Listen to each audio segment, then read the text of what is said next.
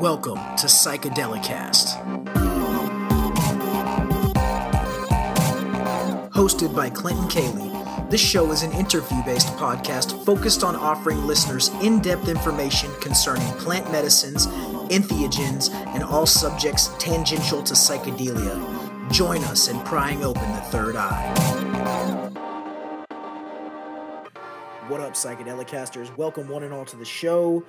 Thank you so much for joining us. I'm Clinton Cayley, host of the podcast Psychedelicast, of which you're listening to right now. Guys, we got a good interview for you today with my homie, my brother from another mother, the magnanimous Drew Bankey of Sacred Journeys within Entheogenic Church, based out of Colorado. He is also an author, a multimodality medicine man, a human being, a husband, a father, and an all-around badass dude. He's also a Native American sun dancer. We're going to get into all that in the episode. His book is called I Am Perfect and So Are You, One Man's Journey to Oneness. It's available on Amazon. All links will be listed in the show notes. I'm going to let Drew speak for himself. He's a fascinating guy, been through a lot, veteran of foreign wars, just a fascinating man, and he's got a lot of interesting things to discuss with us today. But before we do that, let's do our house cleaning, let's do our chores, let's do some psychedelic news, and then we'll get into this interview with Drew. Hold on to your butts. And let's get our little bit of self-promotion out of the way here at the top of the show. If you're listening right now, I'm assuming that you guys are a fan of the show. At least if not a fan, you're enjoying it. If that's the case, I would implore you to do us a huge favor. Subscribe to the show on your podcatcher of choice or all of your podcatchers of choice. Follow us on social media at Psychedelicast on at Psychedelicast on Facebook, at Psychedelicast Pod on Instagram, and at Psychedelicast with 2 T's on Twitter. Our Instagram account was deactivated some months ago at about 2.7 thousand followers. We're currently sitting around 200 followers, which is a bummer to me. I spent years building that account up. Especially having it arbitrarily removed from the internet with no explanation, it kind of hurts, to be totally honest. So help us rebuild that. Help us rebuild that Instagram community. Follow us on Facebook. The community there is fairly large. Beyond that, we also have a Patreon page that we would like to invite you to join us on. Enter the void with us for only $3 a month. We have a single tier. For $3 a month, you're going to get extra episodes, you're going to get cultivation techniques, you're going to get behind-the-scenes info, you're going to get early full-length video drops that aren't available anywhere else other than the Patreon. You're going to join a community of like-minded psychonauts who have an open forum and an open platform. The community is small, but slowly and steadily building, and I appreciate each and every one of my psychonauts. You guys are a big part of the reason why this show keeps going. Podcasting is not paying the bills, but, for my own inspiration and drive, you guys work wonders. When I don't feel like editing, when I don't feel like producing, when I don't feel like interviewing, I think about you guys, and I do it anyways. And I just want to say thank you, and I appreciate your support. And for those of you who are not yet Patreon members, I appreciate your support as well. Just listening to the show is good enough for me. $3 a month, www.patreon.com/psychedelicast. You can join us there. Let's see. I don't really feel like talking about my personal life right now. I usually say a little bit here and there, but man, I'm kind of having a rough night. My week was going really well, but I've stumbled into a rough night tonight, and I'm feeling kind of down about it, and I don't really feel like talking about it. Maybe in the future I will disclose that, or perhaps in a No Trip Sitter episode, which are generally available exclusive to Patreon patrons. So yeah, man, same old. Jobs are rolling. Just doing my thing. Planning an international trip to see the woman that I love, but it's a rocky road for us, man. And tonight's one of those nights, and I'm really just having a rough time with it tonight. But is what it is, bro. It's all going to be okay. I've been reading the Bhagavad Gita.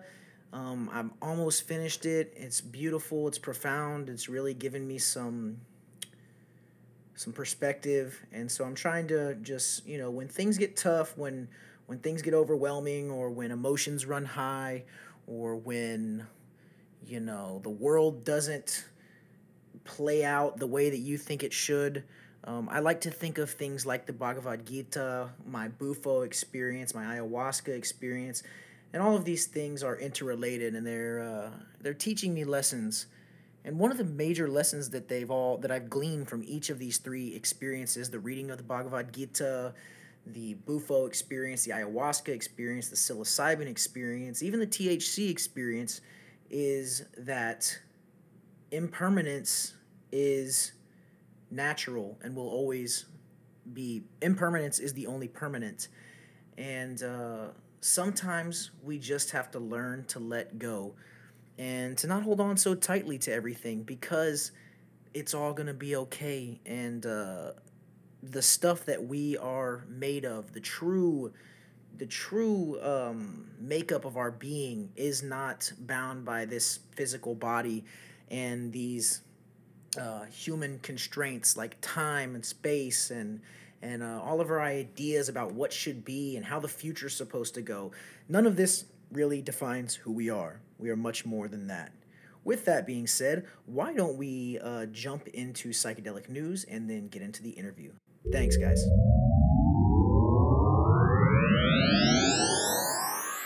In psychedelic news today, we're going to offer you an article from NBCnews.com.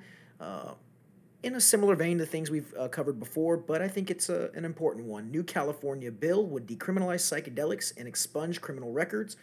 This was written by Miss Alicia Victoria Lozano on February 18th, 2020. California could be on the verge of becoming the latest state to decriminalize psychedelics for personal and therapeutic use, building on a growing movement across the country to rethink the so-called war on drugs. The bill, introduced Thursday by State Senator Scott Wiener, a Democrat who represents San Francisco, would decriminalize substances such as psilocybin, MDMA, LSD, ketamine, DMT, and mescaline.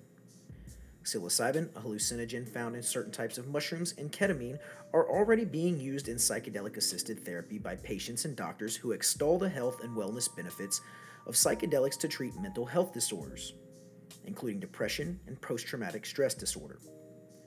The bill excludes the use of peyote, an endangered plant, to ensure its availability for traditional Native American spiritual practices, according to the Multidisciplinary Association for Psychedelic Studies, or MAPS, which is a global psychedelic research and education organization. A quote here: "The war on drugs has been a complete failure," Wiener said. "It hasn't stopped people from using drugs, and it hasn't stopped addiction." Psilocybin, LSD, MDMA, and peyote remain illegal at the federal level and are classified as Schedule I drugs according to the DEA. Last year, voters in Oregon and Washington, D.C. approved measures to allow for the therapeutic use of psychedelic mushrooms, which are already being prescribed to help some terminally ill patients in Canada cope with pain and end-of-life anxiety. The cities of Denver and Oakland, California, each adopted resolutions in 2019 decriminalizing mushrooms. New Jersey Governor Phil Murphy signed a bill earlier this month loosening the penalty for anyone found possessing up to an ounce of psychedelic mushrooms. That bill downgraded small amounts of the substance from a third-degree crime to a disorderly persons offense punishable by up to a $1,000 fine or a 6-month prison sentence rather than a 3 to 5 year sentence. Similar bills to reduce criminal penalties for psychedelics have also been passed in Santa Cruz, California, Ann Arbor, Michigan, and Cambridge and Somerville, Massachusetts. Another quote here: "Psychedelic use can come with some risks, but criminalization only increases those risks by creating an unregulated market in which difficult-to-verify dosages and the presence of adulterants like fentanyl threaten public health," said Ismail Lorido Ali, Policy and Advocacy Counsel at MAPS. California's bill would also expunge criminal records for people with prior convictions related to possession of psychedelics. And it would create a commission to recommend a regulatory body tasked with overseeing psychedelic-assisted therapy for the treatment of mental health disorders. In a recent study at Johns Hopkins University in Baltimore, researchers found that psilocybin, the active ingredient found in magic mushrooms, combined with psychotherapy, was more effective at treating major depressive disorder than traditional antidepressants. A separate Johns Hopkins study prescribed patients synthetic psilocybin to help with cancer-related depression and anxiety. 80% of participants said their symptoms faded, and the effects lasted 6 months. Despite a growing body of research and a shift in public perception, psychedelics for personal consumption and therapeutic use remain a touchy subject for some lawmakers and voters who might be hesitant to rewrite long-standing drug laws. Momentum is building for decriminalization, but it won't happen overnight, Weiner says. It's a slow-moving process. Just 10 years ago, recreational cannabis was illegal in all 50 states. That started to change in 2012 when Colorado and Washington became the first states to legalize marijuana for recreational use. Now, 15 states, 2 territories, and Washington, D.C. have legalized marijuana for recreational use, and 34 states and 2 territories allow medical marijuana. Weiner sees the potential for a similar domino effect to happen with psychedelics, but said that a ballot measure might be more successful if lawmakers ultimately vote against his bill, which he hopes will receive a committee hearing in the state Senate sometime in March or April, according to his office. In many ways, the voters are ahead of the elected officials when it comes to criminal justice reform, he said. This is the first time this idea has been in the legislature. Many of my colleagues won't be familiar with the issue. A grassroots initiative is already gaining traction in California at the same time lawmakers are considering the decriminalization bill. Decriminalized California has set a goal of collecting 623,212 valid signatures to qualify the California Psilocybin Decriminalization Initiative for the November 2022 ballot. That measure would allow adults to cultivate, possess, distribute, transport, and consume magic mushrooms in California. So I know we've been offering in the show we've been offering and reading a lot of articles in the same vein, but what really interested me in that one is the reduction of the backlog, or the expungement, I think that's the right word, the expungement of previous, air quotes, offenders' criminal records. I think that would be a massive step forward in the criminal justice reform. Enough said for me, ladies and gentlemen. Let's get into our interview with author, medicine man, and Sundancer Drew Bankey of Sacred Journeys Within. Let's do it.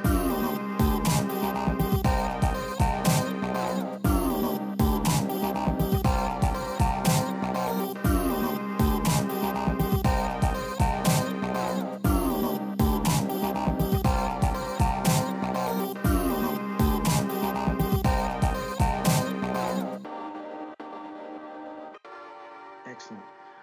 What's up, Drew? How you doing, man? Hey, how's it going? Nice to meet you. Nice to meet you as well, dude. Welcome to Psychedelicast. We got Drew Bankey. We are going to be discussing his book. Tell me the name of your book again. It's I'm Perfect and So Are You. Awesome. So we're about to take a little bit of a deep dive into here, promote the book a little bit. I know you've got quite a story. I've only got a cursory idea of what your story is like, but I'm sure you're going to be able to tell it to us in great detail. So maybe just briefly introduce yourself, tell my listeners what led you to write this book, and then we'll kind of dig in a little deeper. Yeah, so I guess first and foremost, I'm a sun dancer. I'm a carrier of the sacred pipe. I'm also a father, a husband, a human. And I'm also ayahuasquero, Huachumero. I work with ayahuasca and the San Pedro Huachuma. I also work with natural healing energies. I teach people how to tap into their telekinesis powers, telepathic powers, how to astral travel, interpret dreams. I do a lot of things. I've had a lot of experiences. I've been in a lot of sacred ceremonies, indigenous ceremonies, both with plant medicine and not. And, I've had, it's led me to a great understanding of the energetic field and our existence here and how we work. And, I'm sure a lot of listeners, it's part of the medicine path where you get shown your mission here. And, my mission is to be, the voice of the universe and voice of source and voice of this consciousness and this movement, this evolution that we're going through. So currently, me and my wife co-founded Sacred Journeys Within, a plant medicine church in Colorado. So we're a 501c3 nonprofit church that deals with ayahuasca and San Pedro, helping people heal from traumas. my backstory, how all this happened. I'm a veteran of 2 tours in Iraq. I did a tour in 2005 in Baghdad, Iraq, in 2007 in Ramadi. And 2007, the second deployment was really the deployment that caused a lot of my traumas that eventually manifested into my PTSD and eventually led me to the medicine. So, yeah, ayahuasca saved my life. Got out in 2009 from the Army. 2014, I had a massive suicide attempt where I got caught. Basically, there's several times before that where definitely suicidal attempts happened, but nothing that was to the extent where I wind up in the ER. So in 2014, I had a suicide attempt. I wound up in the ER, and I had a business at the time I was starting, and lost the business and lost everything, and really hit rock bottom. And that catalyst pushed me to ayahuasca eventually. It was about 2016. Ayahuasca finally started coming into my dreams or coming through people around me, hearing the word for the first time. And then it started, that seed, once you hear ayahuasca for the first time, just the word itself starts to germinate inside you. I'm sure the listeners can. I'm familiar with that sentiment. Yeah, I remember hearing the word ayahuasca the first time, probably in, I want to say, like late 2014, late 2015. And yeah, just the word itself, like, seemed like such a veil of mystique around it. And I was like, okay, what is this? And I had already been exploring the psychedelic space with various other plants and compounds for at least 10 years at that point, but not to the depth that ayahuasca, and I've expressed this many times on the show, so I'm not going to beat a dead horse, but ayahuasca was really like the one that kicked the door down for me as well, and showed me the true power of these compounds. So yeah, I'm familiar with what you're saying. It seems to, it's like a seed, and then it starts to grow, and then pretty soon, it was like the first time I heard it, I knew immediately. I was like, I need to do that, even though I wasn't sure what it was, Yeah. Yeah. Yeah. For me, I was at the end of my rope. I was going through the VA. So 2014, from that suicide time, that's when I found out I had PTSD. I didn't know what I was dealing with really, and then it started being diagnosed and started unpacking my experiences from Iraq, and then it became very clear of the PTSD and what it come from. So the VA did what they could, limited resources, one hand tied behind their back, and really the doctors, all they had was medication prescribed. So when I had to detox for my first ayahuasca ceremony, I had to detox off of 5 medications that I was taking, 2 at night, 3 during the day, just to stabilize my mood so I could just survive. And it was, the story on pharmaceuticals, is just making me a zombie, disconnecting me from the truth, blah, blah, blah. So, yeah, didn't really know about the spiritual side of ayahuasca. All I knew that I read a bunch of stuff, and it was talking about how I was helping veterans and I needed help. And that's what I went into. And I come out with, by a 2 ceremony weekend, my first weekend at Soul Quest in Orlando. That's the very first time I did ayahuasca, when they were very first starting out. And yeah, just got blasted me wide open. My second ceremony, I got shown my past lifetimes, the spirit world, and I went back, I think, the next weekend for another 2 ceremonies.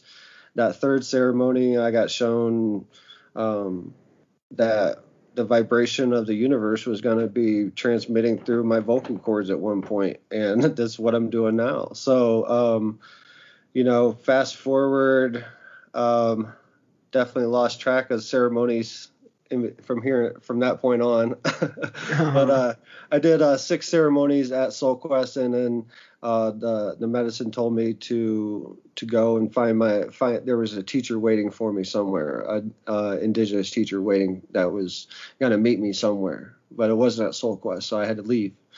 And that's the only place I knew other than down in South America, and I'm not rich by any means, so the travel was just out of the question at that point. I think that's what a lot of people face in the United States right now, which jumping around a little bit, but that's really a lot of my heart, me and my wife's heart, why we offer this medicine, in the States. It's a gray area lots of times with laws and everything, but we're under we really do it out of faith of being covered by the light. So to provide it here for these people that don't have a couple $1,000s to get on a plane, and especially now with the travel restrictions, a lot of people need help in the States right now, need this vibrational medicine that we offer, to help them get over a roadblock in their spiritual path, and that's ultimately what happens. Hold on just a second. Can you pause this for a second? Yeah, go ahead, man. All right. No worries.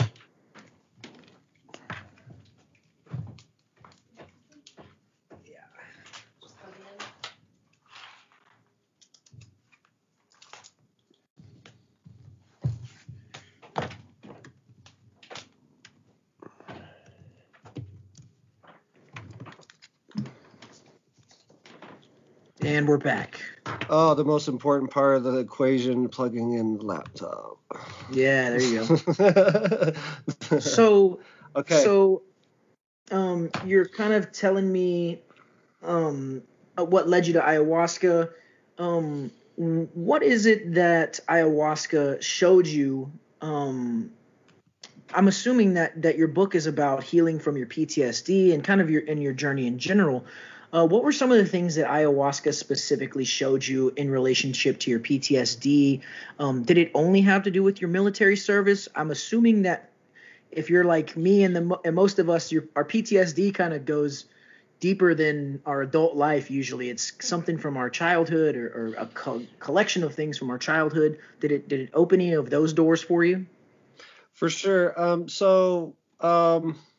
Definitely over time. At first, it just showed the second ceremony, it just showed me past lifetimes. Over time, it showed me an infinite amount of lessons on how really we go through the same traumas over and over. It's really just one trauma, and we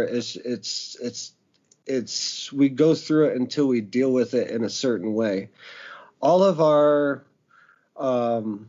and what I found out in our work, we all have childhood trauma in some way, form, or fashion.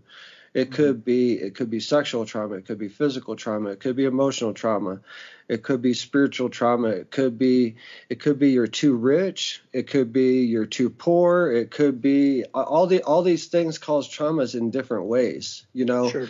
The kid that grows up that's too rich, he's alienated and never knows if he has a legitimate friendship, and the person that poor, has to go to school with hand-me-down clothes and, get picked on like that. So we all have, by design, it's you can look at it as a trauma, but really all trauma is a chance for growth. So really what I found out, the bigger the trauma, the bigger the growth that the universe is trying to get across to you. So,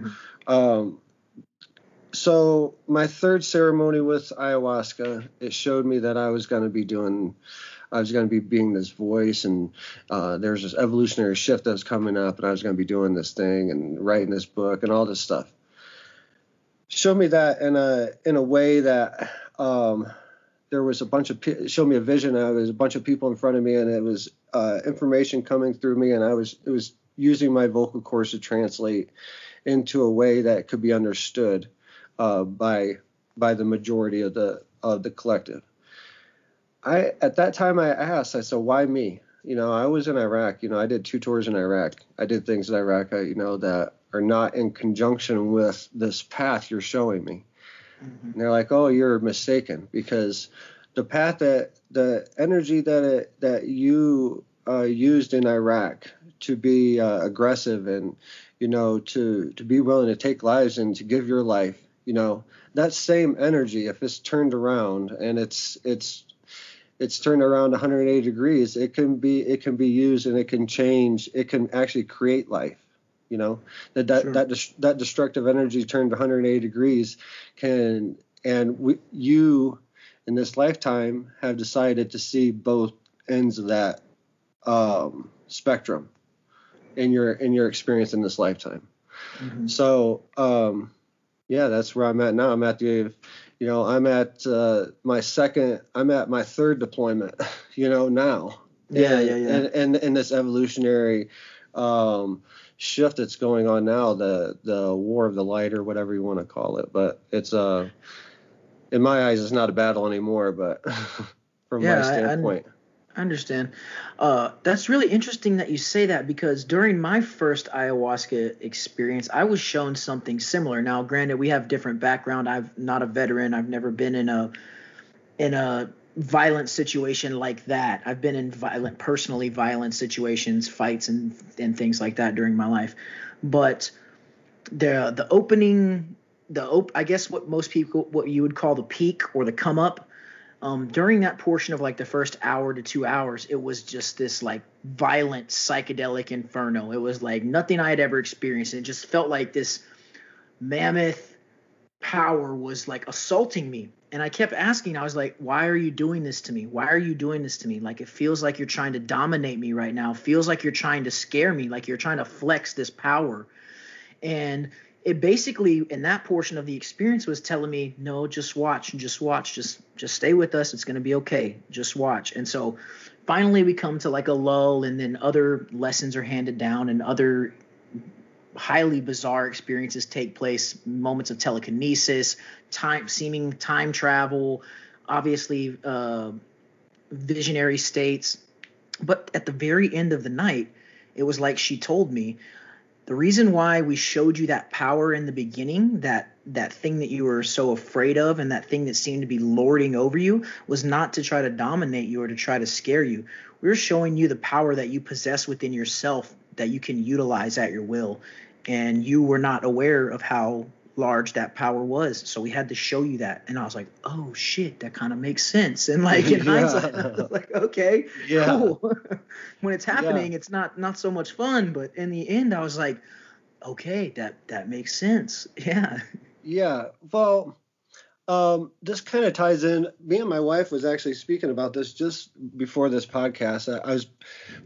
I was wearing this shirt, and it's my anaconda shirt. I wear this in ceremony a lot. And I had experience with the anaconda where one time in ceremony, it swallowed me. It swallowed me from my feet, and I watched it come to me, and it was just so big that, I processed whether I could run from it, hide from it, fight it. And it was just so large and massive. It was coming to me, and it was a vision.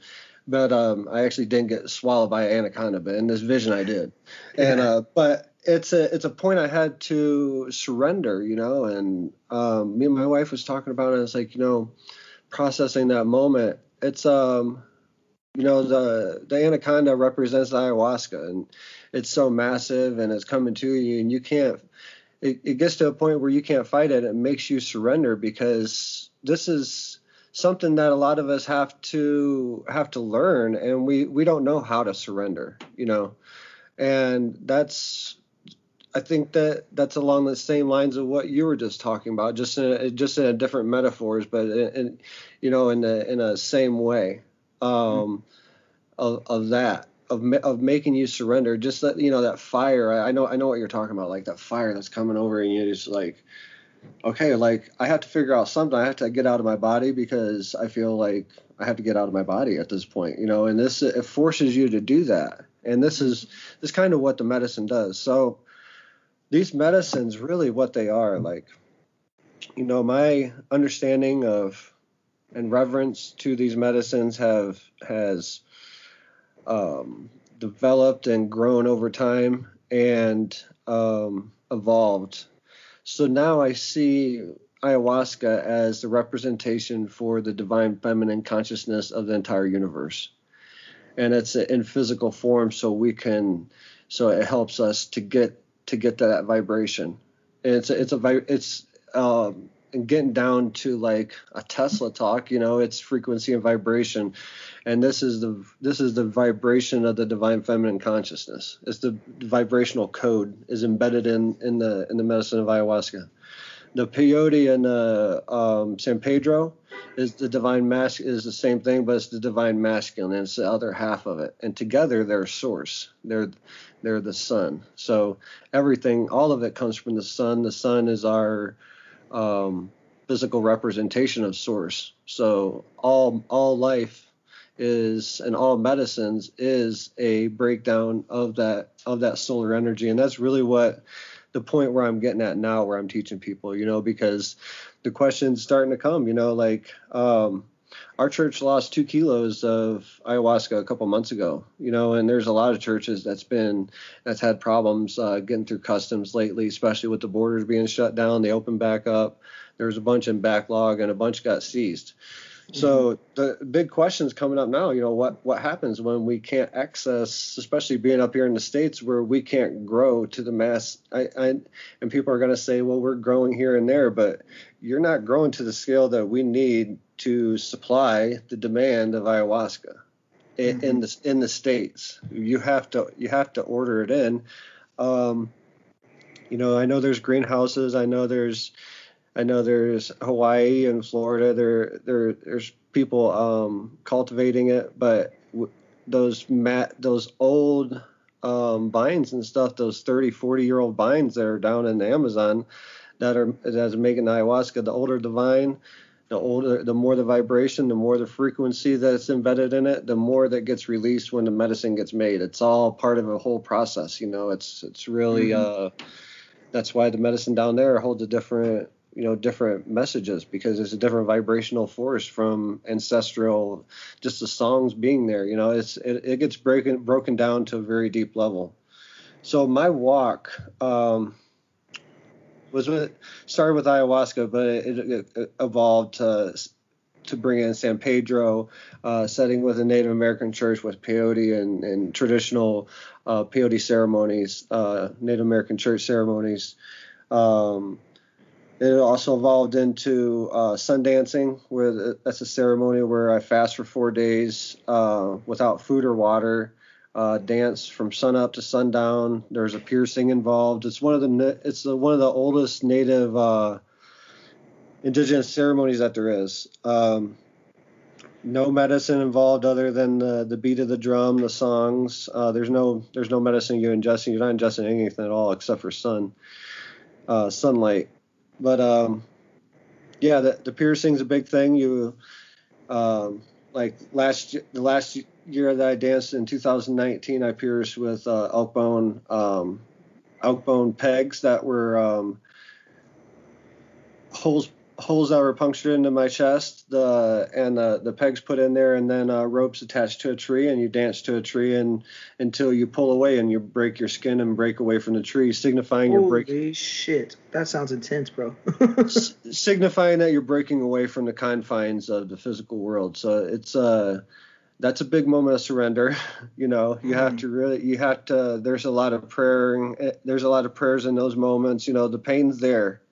But there's a moment that the pain does leave you. You go into a transcendental state or whatever, and I've had several visionary spaces in the Sundance.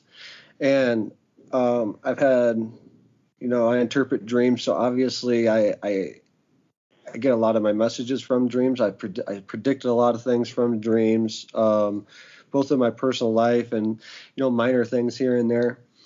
So I help people interpret their own dreams. And one thing that I've realized and this is if the listeners only hear one message from this podcast, it is that the dream space, ayahuasca space, the space I was in the Sundance, the spaces I go in that I've seen in the Uwipi ceremony. I'll go into the Uwipi ceremony here in a minute for people that don't know. All these spaces are all connected. There is no separation between any of them. There's no such thing as really hallucinations. It's if you're seeing something, it's going on inside you in some way, form, or fashion, and it's whatever's going on inside you, it's going on the outside too. There's no separation from the inner to the outer. The great sages always said throughout the time, that there's no separation anywhere, especially in between the inner and the outer, and that's true to an infinite amount. There's no separation anywhere in any time frame.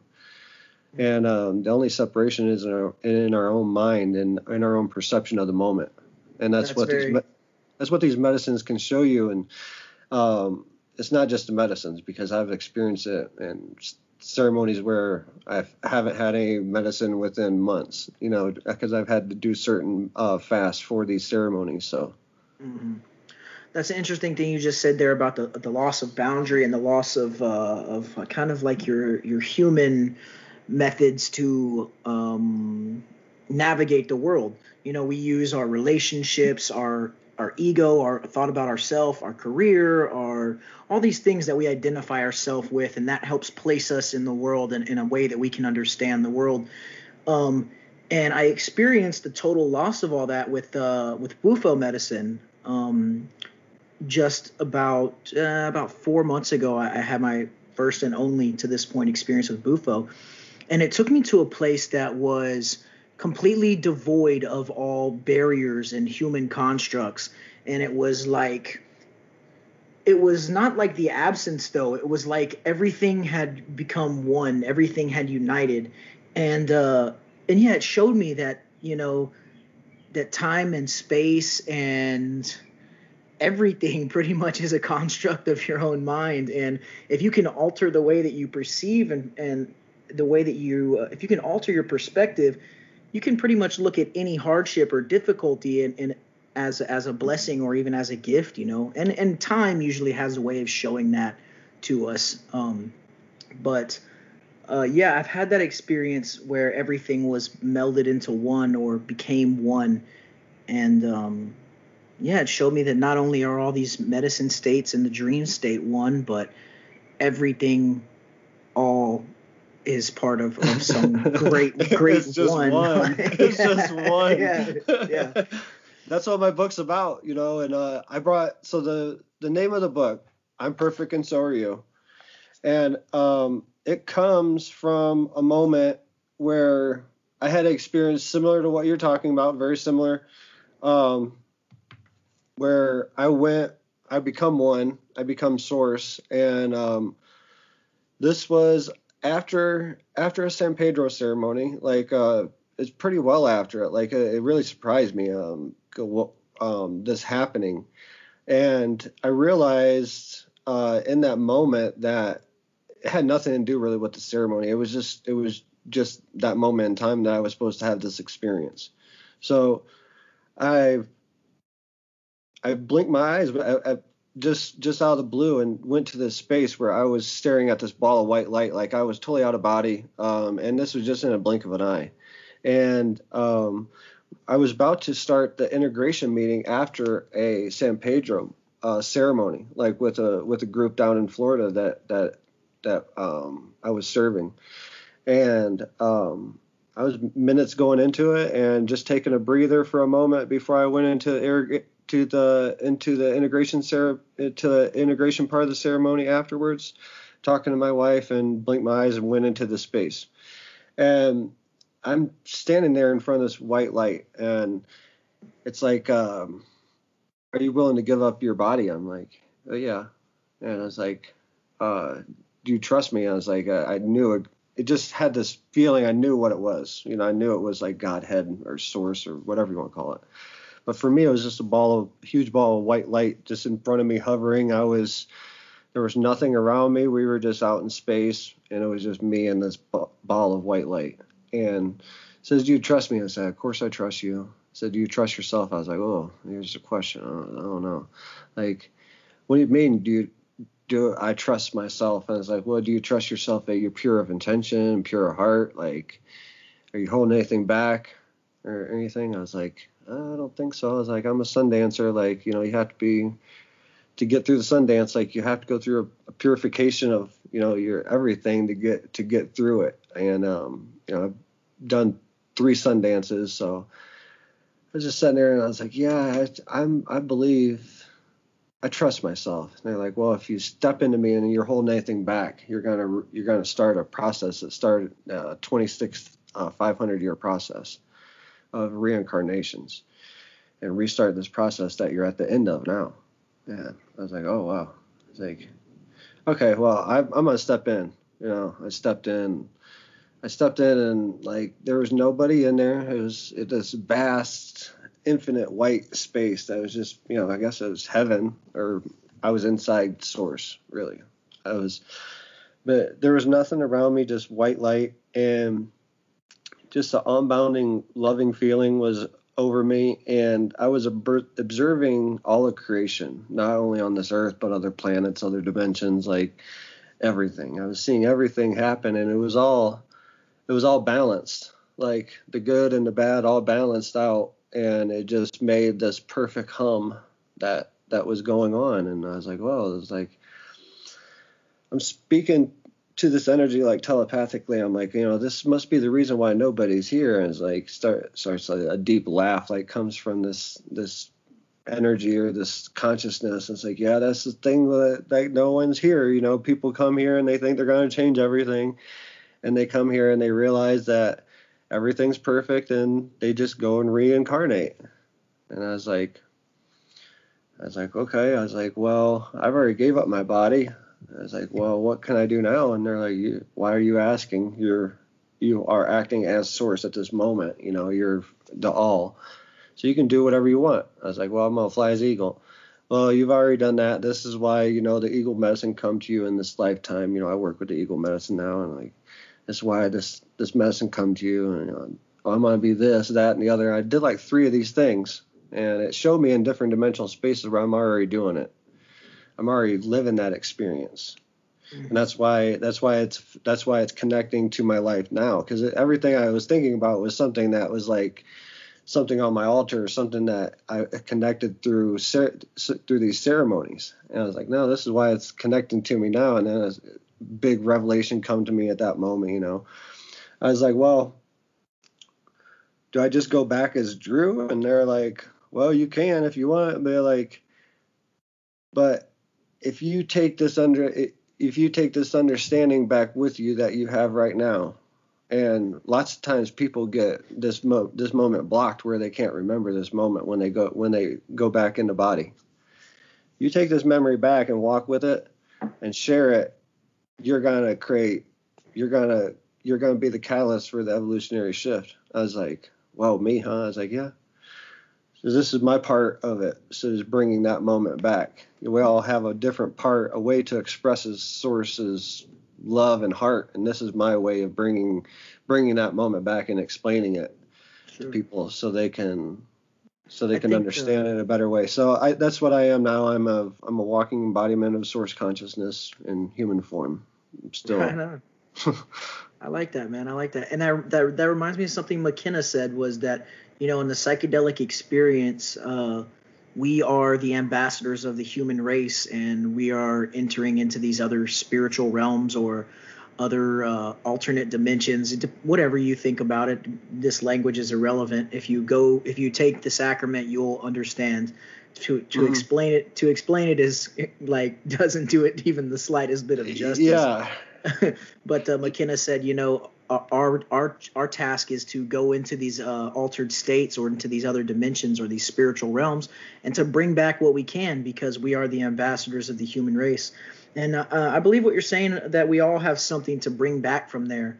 And sometimes it's given very clearly. Like I said in my last episode that I just recorded, the idea or the calling to start this podcast was given to me in my ayahuasca ceremony, and it was very cut and dry. It wasn't like an esoteric riddle that I had to figure out. It was like, hey, that podcast you're doing, you should start to do it specifically about plant medicines and psychedelics. And it was like, okay, like it was one quick message, and it was like that was it.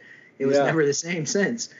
And so I believe what you're saying about that we all have these innate gifts, and we all have access to these other parts of maybe our own of our own consciousness, of our own psyche, But these medicines can give us access to the collective consciousness, the collective psyche, and there's all sorts of, infinite amount of information and data there for us to gather and bring back. And so when someone like yourself goes to the other side and comes back with these jewels, it's great that people, that you write books and that we make podcasts and we tell people about this. I think it's very important. So yeah, I'm on board with that, man. Yeah, it's an honor, and it's been a process going through this, going through this whole process of, and so this is the other part of it says I'm perfect and so are you on the front, and the story of one man's journey to oneness. And this is, I believe the understanding of oneness and still being able to live on, still being able to be in body. That's I think that's the definition of enlightenment. I don't think it goes past that, because with the understanding of oneness and where I'm at, so I know that I'm looking at a reflection of myself right now. It through this computer, I'm talking to you and I'm talking to a reflection of myself. And all the listeners are a reflection of myself as well, and vice versa. So this is, I believe, this is a bombshell that is going to change the world and how the world operates. The understanding of oneness, if I know that I'm interacting with myself at all times, it's going to change the way I interact in my daily life with everybody, not only dogs and cats and animals and humans and plants, and everything that I see, touch, and feel is a part of myself, because there is nothing but one. So that's gonna, this cuts out the military industrial complex, what brainwashed me into from a young child. Everything is frequency and vibration. And this is where I'm getting into stuff where, the government doesn't like me talking about this stuff. But this is frequency and vibration. Tesla was dead on it. And this is frequency and vibration is the basis behind everything. The Fibonacci sequence, the swirl of that we see when you use a pendulum. I don't know if you're familiar with a pendulum, but the energy that's coming off our hands that Reiki healers use, all these things is energy, and this is way more powerful than any pharmaceutical or Western medicine that we have. Like the old ones, they never use scalpels or anything like. And what the spirits tell me, we're not supposed to be having surgeries where we're cutting open ourselves anymore. We're moving into an age where we're going to be fixing ourselves without the Western medicines. We're going back to traditional ways of energetic healing our energetic selves, which in turn heal our physical selves. Our energetic Merkaba bodies are what dictates what goes on in our physical. This is what, I'm sure you've heard people talk about, like, energetic traumas. They lead to physical ailments or physical illnesses. And this is, what the medicines show us. And if we do a ceremony or two, we get an idea of it. But if we live in that space, like I've dieted with ayahuasca, like for a month on, month off at a time, and taking microdoses every day, and that's getting a steady flow of information coming in like that. And really, it's letting this physical tool that I'm in match a vibration to get that information. That's simply what it is. The information is not coming from the plants. It's coming from everything. It's coming from the universe around us, and the plants are helping us reach a vibration to get to that, and it's raising our vibration. So that's why it's very important. Like people that are on the spiritual path, I see people on the spiritual path talking about having a beer or going out and having a drink here and there. That's counteracting of what they're trying to do. If those are people that are not trying to, if they understand frequency and vibration and really what they're trying to do, the alcohol brings down your vibration. Everything has a vibrational frequency on it. Almost all alcohol except for tequila has a lower vibration than what our manifestation is vibrating at. So anytime we drink it, that's why the depressing moods come when you drink alcohol, and that's why the feelings of infinite love comes over us when we do ethanogenics like ayahuasca and all these other vibrational medicines, because they raise our vibration. Did you say that tequila is not? What's up with tequila? I'm just curious. It's a higher vibrational than our manifestation, so it raises our vibration for a brief period of time at the beginning of it, and then towards the end it starts to bring our vibration down. But almost all alcohols are low vibrational, and with anything, I'm not saying that there's no place in the future for alcohol, but it just like with anything, overuse can be abuse, very simply. Let me ask you something. I want to step back slightly before we continue a little deeper into your book. But before you discovered ayahuasca and during your military and maybe your your early adulthood, were you interested in these kind of what some people would call spiritual or esoteric paths, or did it all kind of just come to you? Not at all. Not at all. I was a red, white, and blue,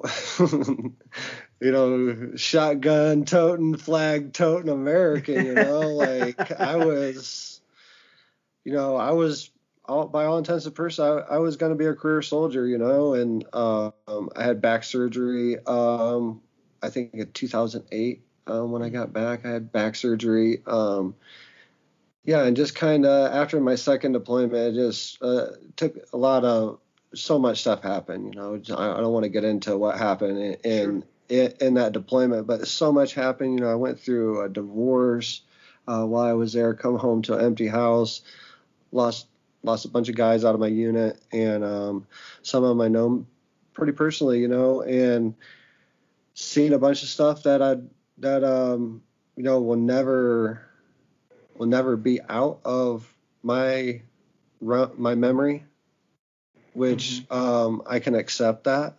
And because getting back to what we talked about in the beginning of this podcast, I come to a point of really honoring those moments, because without those moments, without one of those moments in Iraq, without being adopted from birth, without any of those traumas, without one of those traumas, I may not have ever went to the ceremony, and I might not have ever found my true path. And so it all lined up. Each step, each one of those moments was a stepping stone to where I'm at right now, and I recognize that, and I can honor that. Sure. So sorry to jump backwards there. Go for it. No, it's all right. But that's. I was just basically interested to know if you were already kind of like looking at this path, or if it all just kind of made sense to you at one time. Not at all. Not at all. Yeah, it was. Looking back on it now, I've done a ton of interviews, and a lot of people ask me, because I channel now. I did. Now I'm just kind of an open voice. I kind of realized the channeling was holding. If I'm a channel, then I'm only a channel at these moments. So I come into a point where I just speak, and I share from a pure heart, and the information I'm sharing is from source, because it's from the collective, and it's, as long as it's going in a good way and it's helping people, then it's coming from source, and that's basically what I'm doing now. But this all started off, I accidentally channeled Osiris. I was in meditation and started channeling Osiris, this Egyptian god that's been dead thousands of years, and he lived for 3,000 years and all this stuff. He was a star being. I got to see how he was born and all kinds of stuff. And But this was just come out of the blue one day. I was in meditation, not with any medicine, just with the sun. I was just kind of meditating. We were driving, coming from California. I think going back to Colorado.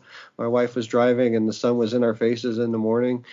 And yeah, this just started channeling out of the blue, and my wife started recording it, and this was like a 2.5 hour channeling, and it went through all kinds of information. And I went back and listened to it afterwards, the recording, and a lot of it I didn't even know or remember I was saying. I started looking up a bunch of information, and it was verified. Like, this is stuff hard, very things that I would have to know that this was a verified channeling of Osiris, and then that opened up a can of worms. I started channeling people at random, all the, just out of nowhere. Then I got downloads on how to control it and how to bring it on when I wanted to and when I didn't want it to, and then it just evolved into where I'm at now, where I'm just kind of speaking as.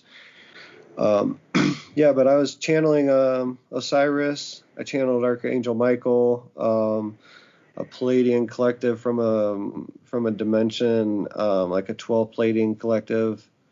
I think that was about it. And I was in channel one day, and Drew was kind of to the point where he was like questioning all this stuff. He was questioning where it was coming from, and he kind of asked, what Archangel Michael sounds a lot like Osiris, and it's like, now you got it. Now you're going to be channeling Source. And I started channeling Source, and then I haven't channeled anything else since I made that shift, But so on the back of my book was my very first channeling from Source. And it says, I am the source of all creation. You are the creator through the power of manifestation. Step back into your power to facilitate the upcoming evolutionary shift. Very interesting. Let me see how I should ask this question. I want to ask, like, who should read this book? But what I mean is this book like a memoir of your life and your experiences? Or is this book, how would you describe your book? Like, who is it written for? For everybody, because this book, by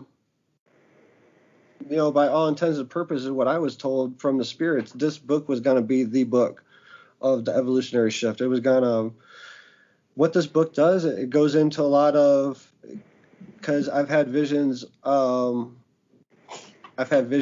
Jesus Christ, being Jesus Christ. I've had visions of Beethoven. I've had visions of Tesla.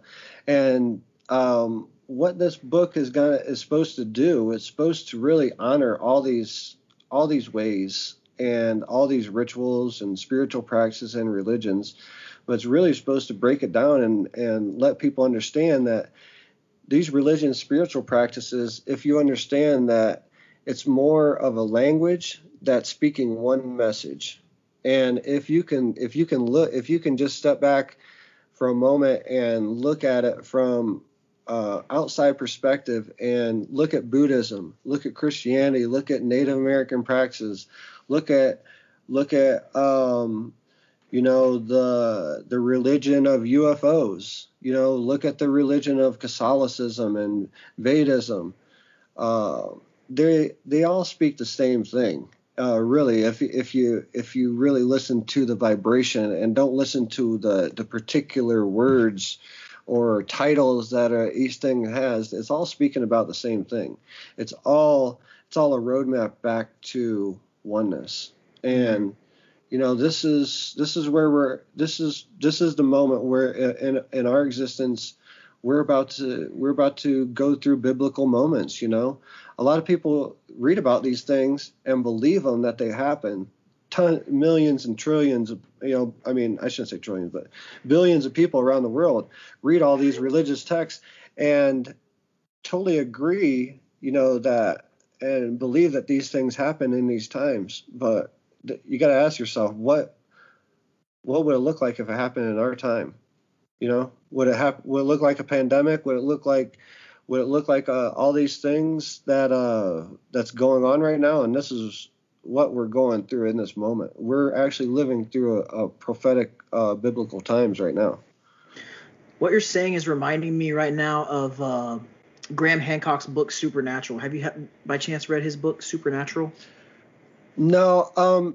People recommend books to me all the time, but until I get done writing the books that are coming through, I'm trying not to read too much into things because I don't want to be swayed either way. Like I want what's coming through to be pure and not adulterated as possible. Anytime that we put into words anything that's coming through telepathically, it's gonna be washed down. So that's one thing I'm dealing with. But there's all kinds of things out there that talk about the same thing, and that's only more solidifying what I'm talking about. People say, "Oh, you got to read the 4 agreements. You got to read the law of one." Yeah, it's talking about this, but this, if you read my book, my book is put in the most. I asked for the information to be translated, to allow me to translate this information in the most basic way possible, without using metaphors or without least amount of metaphors as possible is basically what I'm trying to get at. Like with the less amount of guesswork for the reader. Right, because I don't. One thing was told to me that you carry this message, come back. You're going to carry this message in physical form. Go down and do that, but do not become a deity. If you become a deity, you're going to circumvent everything that is being worked on right now. And this is the message of it: is the deity is inside each and every one of us, and we have to find it. We can't look at ayahuasca as a deity. We can honor ayahuasca, but we ultimately have to honor ourselves as a deity itself, and still be one, and still allow our ego to be separate. We have to find that balance. The ego and the spiritual side, we have to find that balance and walk in the center of that.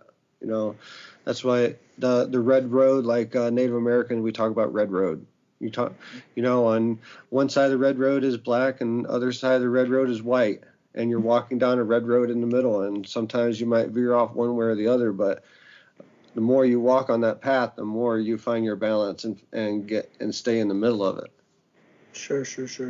Yeah, and I think that's important. I think that's hard to do. That's hard for me to do.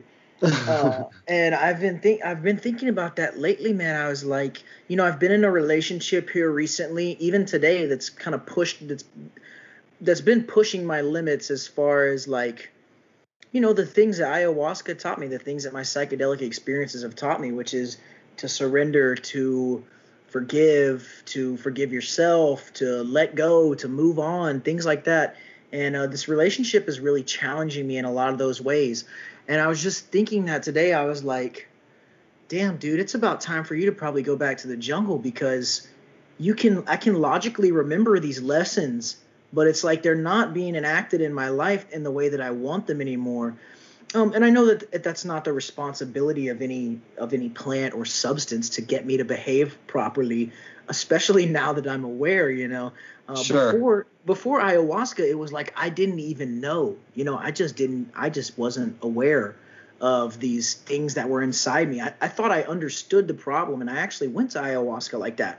Like I know my problem. This is what I need help with. And so as the ceremony begins and we start to get into it, it's like, okay, this is what you brought me, but let me show you the next level down and the next level down, the next level down. Where and so it come from. then I'm like at the bottom of this like cauldron, and it's like, this is the bedrock. The bedrock of this is that you don't really love and accept yourself. And it's that you don't know how. It's not that, it's really not even your fault. You aren't aware of how to do it. And she showed me several things during that experience of like, she let me feel like the way that, basically this is the best way I can put it. She let me feel the love that like all mothers throughout all of time together feel for their child, like this extreme unconditional like massive love that all mothers have for their children. And she was like, I want you to feel that about yourself. Like, you're the mother and the child. So Yeah, love yeah, yeah. yourself in that way. And so, I remember that lesson, and I'm like, yeah, man, I feel like I've kind of gotten out of whack with those things, and it's time to realign and into that way. And I know it's a work. It's not like like in my peyote ceremonies, the road man told us, look, the peyote ceremony is really the practice for the prayer. The prayer is your life. The prayer is what happens when you leave the teepee in the morning. Yeah, yeah, yeah. So yeah, Well, I've been. these ceremonies, they trick us into praying for ourselves. Like if you said in an AC meeting, like a peyote meeting, that there's a point where you pray to water for a long time in the morning. It's almost to a point sometimes where you're like, oh my God, like please stop this prayer. Like I just want to get out of the meeting. But you pray to the water a lot, And I'm usually a doorman, so I usually get time to pray for the water in the morning too. And um, I still go to these meetings even after this consciousness I'm in now, but a lot of times the roadman doesn't want me praying because, like, when I pray to the water, I let them know, like, we're praying to ourselves, and this is really, we're practicing to pray to ourselves. If we never move past the idea that we're praying to that water and we're just going to charge that water up and drink it, we're not moving past the reason behind that prayer. The reason behind that prayer, you pray to the water, charge it up, then you drink it. But after a while, you have to understand that you're 80% water. So that water that's in there, it could be part of a manifestation of your child that's in that bucket right then. By some way, form, or fashion, that water may be part of a manifestation or a person that you might meet in the future. Might be in that bucket right there. Might be part of the 80% of that makeup of that manifestation of that body. You don't know, or it could be one of your ancestors in there. But really, if there's no separation, that water is you. So these ceremonies are tricking us into praying for ourselves. Well, I was going through this process and going through it for a couple of years, and serving the medicine and traveling around the country, and lots of times doing, I've never turned anyone away from the ceremony for money's sake. If someone showed up and couldn't afford it, they sat and we figured it out later or whatever. I never let money get in front of the ceremony. And one time I was in meditation without medicine, and I was just talking to the spirits, and I was just like, I've given up a lot. I've sacrificed a lot. I honor the whole spirit world and all the creation. And, what is holding me back? What is holding me back from moving forward? And the spirits told me I wasn't honoring all of creation. So what do you mean? I'm sun dancing. I'm on this. We've been on this path full time, medicine people, for over going on 3 years now, I think, and we're part-time before that, and really jumping off the cliff into full-time medicine work. We've been doing it for a couple of years. And, talking to the spirits, I'm asking what's going on? What's holding me back? You're not honoring creation. It took me a while to figure out what I was missing, but I was missing a huge part of it. I was missing the vehicle, I was missing the face of this message and all this other stuff, and I had to honor myself like that. I had to honor myself like I was honoring everything around me. And once I did that, oh my God, like it's a whole nother platform of lessons that because it never stops. If anybody's listening and thinks that there's, oh, this guy sounds like he might be at the end of it. No, I'm just on the path somewhere. I'm just on a different part of the path than you, and it's the same level, no higher or lower. It's just a different part of it. But trust me, the path never stops. It never stops. Yep. Every time you think it is, it just gets weirder. That's one thing that's been showed to me through all my psychedelic experiences is that, look, man, if you and sometimes it's more intensely and sometimes it's in different ways that I'm shown this, but it's almost comes up in every psychedelic experience I've ever had. Is that, look, man, if you're incapable of loving and honoring and forgiving yourself, how do you think you're going to be capable of doing that for other people? Like, if we're utilizing the model that you laid out earlier, that we are all reflections of ourselves, then, you know, I'm not even the reflection. I'm looking right at myself in the eyes, and it's like, Yeah, yeah, look, yeah. man, if you can't give yourself that grace, more than likely you're not going to be able to offer that to other people. And that's something that's been a constant struggle in my life, and I Yeah, would be willing to assume most people have a yeah. problem with that. Well, that's a big part of why, um, and really where I'm at in my path at this point. I'm more identifying with my spirit much more than Drew. So sometimes I may speak separate from Drew, but one thing I recognize about Drew's manifestation and why he's here and his whole storyline is to show people that this guy that went to Iraq, I by no means like a GI Joe, I didn't earn no big medals or anything. I don't claim any of that stuff. But that time in Iraq, if it's just show people that um, that guy that did that can still come back and write this book and bring forward this message. I understand that's part of the picture of this whole message, Mm-hmm. and it's meant not only for myself but other people, and I survived Iraq, I survived suicide, I survived myself, and I found eternal life, and I really, I'm done with incarnations after this one. If I choose so or not, I've earned that right in this lifetime, and that's all what we're here to do. We're here to find ourselves. And there's gonna be, most of us are gonna find it in this lifetime that we're in right this moment, and some of us are not, and that's okay, because there's really no time, so there's no race to get anywhere. A Yeah. lot of us here doing podcasts and doing work right now, like heavy spiritual work. We've already done it, and we've done it several times in the past. And I realized after a while I wasn't learning anything about plants. I was remembering stuff. Like I was remembering stuff of the very first Sundance I ever went to. I was just going to go there. I got invited to one, and I went there, and I had a dream 2 months before going to this. I got invited to the Sundance, agreed to it. A couple months passed. About 2 months before the Sundance, I had a dream of myself dancing in the arbor. In the Sundance, I spoke to one of the elders there, and they're like, "Well, it sounds like you're supposed to dance." So I danced. Never seeing a Sundance before or anything. I just walked in and danced my very first Sundance, and I got the message really quick that I knew about a lot of stuff about it and remembered a lot of stuff about it. My very first Sundance from past experiences.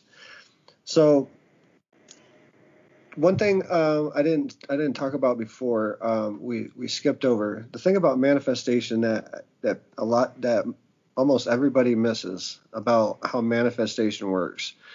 Almost everybody gets down to intention. They get down how to channel their energy or push it somewhere towards an idea, and they have their intention, and they watch this intention for days and weeks and months, and then it turns into years as they're watching this intention. Then the manifestation doesn't happen. Then they start to give up on the idea of manifestation. So it starts to go back to the way it was before they had any idea of it. The one thing that they're missing is the act. The manifestation is a balance between the spiritual and the physical. It's something that happens in the physical as a result of the balance in between the physical and the spiritual. So they're missing the act. They're missing the move forward with it. and lots of times it's just a step of moving forward with it, and then everything else falls into place, almost like it was pre-designed. I went through this with this book. I knew this book was here. I knew this book was ready to come through me whenever it was ready. I knew I couldn't write it because a lot of this book is channeled text that I sat down with a retired neuropsychologist, who found me through one of these podcast interviews. She was listening to it, and she had a remembrance from a dream that she had, she had a spiritual experience back when she was in her 20s. She's in her 70s now. She had a spiritual experience when she was in her 20s in India, said that she was going to meet someone during her lifetime, and she was going to help write a book that was going to help humanity. She was listening to a podcast interview and contacted me, and we put together this book together, and she helped me put together this book. So she's she's a retired neuropsychologist, and it's moving forward with this book. It's we sat down and from start to finish, I think it was 49 days that it took, or 46 days or something like that it took us from the day we started on it and to the day we published. Wow. And I self-published, so that's why I try to do a lot of interviews to get it out there. There's no advertising house that's helping me out on this. It's all my advertising. So, and just having faith in the book. Absolutely. That's pretty crazy that synchronicity worked out like that, man. That's awesome. Yeah. Why don't you tell listeners where they can find the book, where they can follow you, where can they access this information? Yeah. So you can go to Amazon. You find the book, I'm Perfect and So Are You. You can Google my name, Drew Bankey. Last name is spelled Bankey. You can check us out. Our website of our church, Sacred Journeys Within, is the name of our church. We're here in southern Colorado in the San Luis Valley, close to in between Taos and Pueblo, Colorado. We're in between Taos, New Mexico, and Pueblo, Colorado, pretty much directly in between if you draw a straight line. Sacred Journeys Within, Journies Within. That's how Journeys is spelled. Are you gonna put a link? Can you put a link in for the people? Yeah. And I usually do an interview every couple of weeks. I got another interview coming up with Dave Scott from Spaced Out Radio next month. We have our retreat kicking off our ceremony season March 6th, which is fully booked out already. Sorry, but we will be having more coming up. We're starting to work with Changa this year, a smokable form of ayahuasca. That's another medicine that's came into our realm. We're highly trained. Me and my wife, we hold the space together in loving balance. We hold the altar together. My wife, Ella, she's a nurse. She has over 12 years of experience being an LPN nurse, so she does our medical intakes. We go through medical screenings, small medical screenings, making sure we're trying to provide the safest facility available, what we can provide at this time. We also have equine therapy. We have 2 horses. So that's in conjunction with ceremonies. So when we have multiple day ceremonies and our off days, we'll do interactions with the horses. And in those times, you can really see and you can really experience the telepathic abilities of horses in those moments. So that's why we have the horses here. We have 5 acres out here, off-grid homestead in southern Colorado. We're totally on solar. We're about to have a well this year. We haul our own water in right now, but we're about to have a well. We have at least 1 documentary that's coming up, and 2 other really big projects in the work, film projects for our church and everything this year. April 22nd to 25th, I'll be I'd be one of the speakers, the headline speakers at Zen Awakening Festival in Southern California. Man, I don't have any other information than that, but it's Zen West Festival. If you go to if you can look us up on Facebook page, also Sacred Journeys Within, you can go look us up on Facebook. I will always post links to other interviews I've did or upcoming events. We don't do a whole lot of traveling right now. We were doing a lot of traveling in Florida and Ohio and all around the states doing ceremonies. But now that we have the horses and everything, we're doing a lot more ceremonies here. But Zen Fest, we will be there. I will have books on hand. I will be doing a book signing there, and I'll be teaching classes on manifestation, how to tap back into our telepathy and telekinesis at this event, and speaking about my book. I'll be speaking about my second book coming out soon, which is the title of that will be Son of the Sun, and that will be directly explaining, going more in depth into our relationship to the sun and how we can tap into that energy, both at night, both during the day and at night, because we can use the moon at night to tap into that sun's energy. So. Wow, dude. Sounds like you're a busy man. You got a lot on your plate, man. Yeah. That's good, dude. That's good. Staying busy. Fantastic, man. Yes, I'll link your social media. I'll link to your book on Amazon. I'll link all that in the show notes. This episode won't air for a couple weeks, but I'll reach out to you prior so that way you can promote and do your thing with it as well. Cool. Real quick, I want to break down of why, why we're in this moment in time.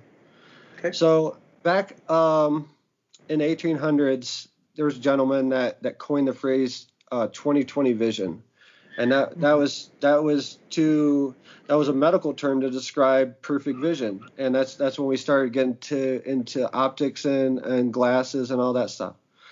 So from that point forward, that's when the collective decided that the year 2020 was going to be our year that there was going to be a lot of truths and a lot of clarity come out. So if everything is frequency and vibration, then and we know on a personal fact that anything that we think about matches our outer, and our inner matches our outer, and there's no separation. That same thing is true on the collective scale. So if all these years, generations have passed, that we decided that 2020 and the vibrational intuition or code that goes through you when you hear 2020 is clarity. That's the first thing. Before the year 2019 and 2018, if someone said 2020, the first thing you're going to think of, they're talking about perfect vision. They don't have to wear glasses. They have perfect vision. But when the year 2020 came, that vibrational code has been embedded generationally in our cells. So every time that we wrote down 2020 in the year 2020, and any time that we said it, there was a vibrational code and a vibrational emittance that come off of your being, your manifestation of clarity, and that went out into the ether.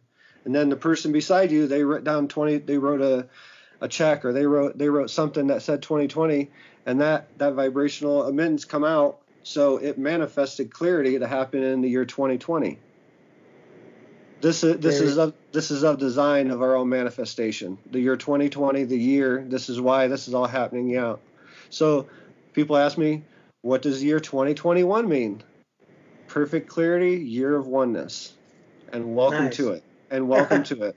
I'm happy to be here, man, because 2020 was a wild ride, man. But I'm happy to be here. It's all a matter of perception. So this book, I want to end it like this. Sure. I'm perfect, and so are you. This is the truth of reality. Everything is in divine order. We hear that in ceremony all the time, and we come out into the physical, and we lose it 5 minutes after being out back into the physical body after ceremony. We forget that. We have to understand that is the truth. Our perception is the only thing that says different. This is why Buddhist monks, this is why all the sages walk around with a smile on their face, because they are looking from an obs- a point of observing it happen instead of being a participant that thinking that something is going wrong or right at the moment. But really everything is, we're living in heaven right now if your perception is that. If you perceive 2020 for being a moment that was hellacious, then that's your moment. But for a lot of us, we deep down we wanted to spend more time with our family. We wanted not, for me, I wanted not travel so much deep down. I wanted to have more roots, and I wanted more time to self-reflect. I needed time to write my book. I wrote my book in 2020. Miracles can happen if you perceive it as so. So it's all our perception, and I just want to leave it at that. Right on, man. And blessings to you, brother, on your work. I honor Thanks, you, man. And it's time for us to lift each other up. If I lift you up, I'm lifting myself up. Sure. And we have, every one of us has to realize that we're looking at another part of ourselves, and how we're treating those around us is how we're looking at ourselves, really. I totally agree with you, man. I think that's a great way to end it. Thanks a lot, Drew. I'm glad we finally got to get it together. I think we played tag for a little bit, but not too long, man. But it's been a pleasure talking to you. Hey, it's all divine order, brother. Hell yeah. Good to meet you, dude. My honor. Blessings to you and your work. And yeah, let me know when this all is ready to pop out there. And I'm look forward to seeing you progress and seeing where you're going with everything. Thanks a lot, man. Thanks a lot. Same to you, bro. I'll see you around. I will be in touch, okay? All right, brother. Sounds good. Bye. Bye. Yo, and there it is. Interview with Drew Bankey. What an interesting dude. What a cool guy, man. Super happy. I love meeting these guys and gals. I love meeting these people, these psychedelic and spiritual people. And, Drew's just one of those guys who it's a pleasure to talk to, man. Pick his brain and hear all the ideas and the things that all the ways he's working in this medicine and psychedelic world. Fascinating interview, Drew. Thank you so much. Would love to have you back on talking more in depth about the sun dancing thing. I think that's a very interesting concept as well. Something I'm not particularly familiar with, but would like to be. Yeah, man. Thank you so much. I hope you guys enjoyed that. I don't see how you couldn't. A lot of good stuff crammed into there. A lot of interesting, esoteric, deep, profound knowledge dropped there by my boy Drew. We're about to do our quote and let you go. Before we do that, right here at the end of the show, we'll remind you one more time. Subscribe to the show on your podcatcher of choice. Drop us some stars. Leave us a review. Leave us some love. Follow us on social media, Twitter, Facebook, Instagram. Also, join us at patreon.com/psychedelicast for only $3 a month. You can enter the void with us. Tons of extra content, exclusive early video drops. This episode in full-length video form is available there exclusively. So join us there, patreon.com/psychedelicast. All of the links to find Drew's work and projects are going to be listed in the show notes. Don't miss out on those. Check out his book on Amazon. You can get that for a very reasonable price.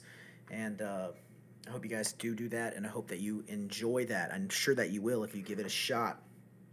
Let's do our quote and get the hell out of here. I'm going to leave you with a quote from a Native American figure, Chief White Eagle. This is part of what Drew was talking about, something I'd like to learn more about. Apparently, there's some Native American bloodlines in my family. It's what I was always told.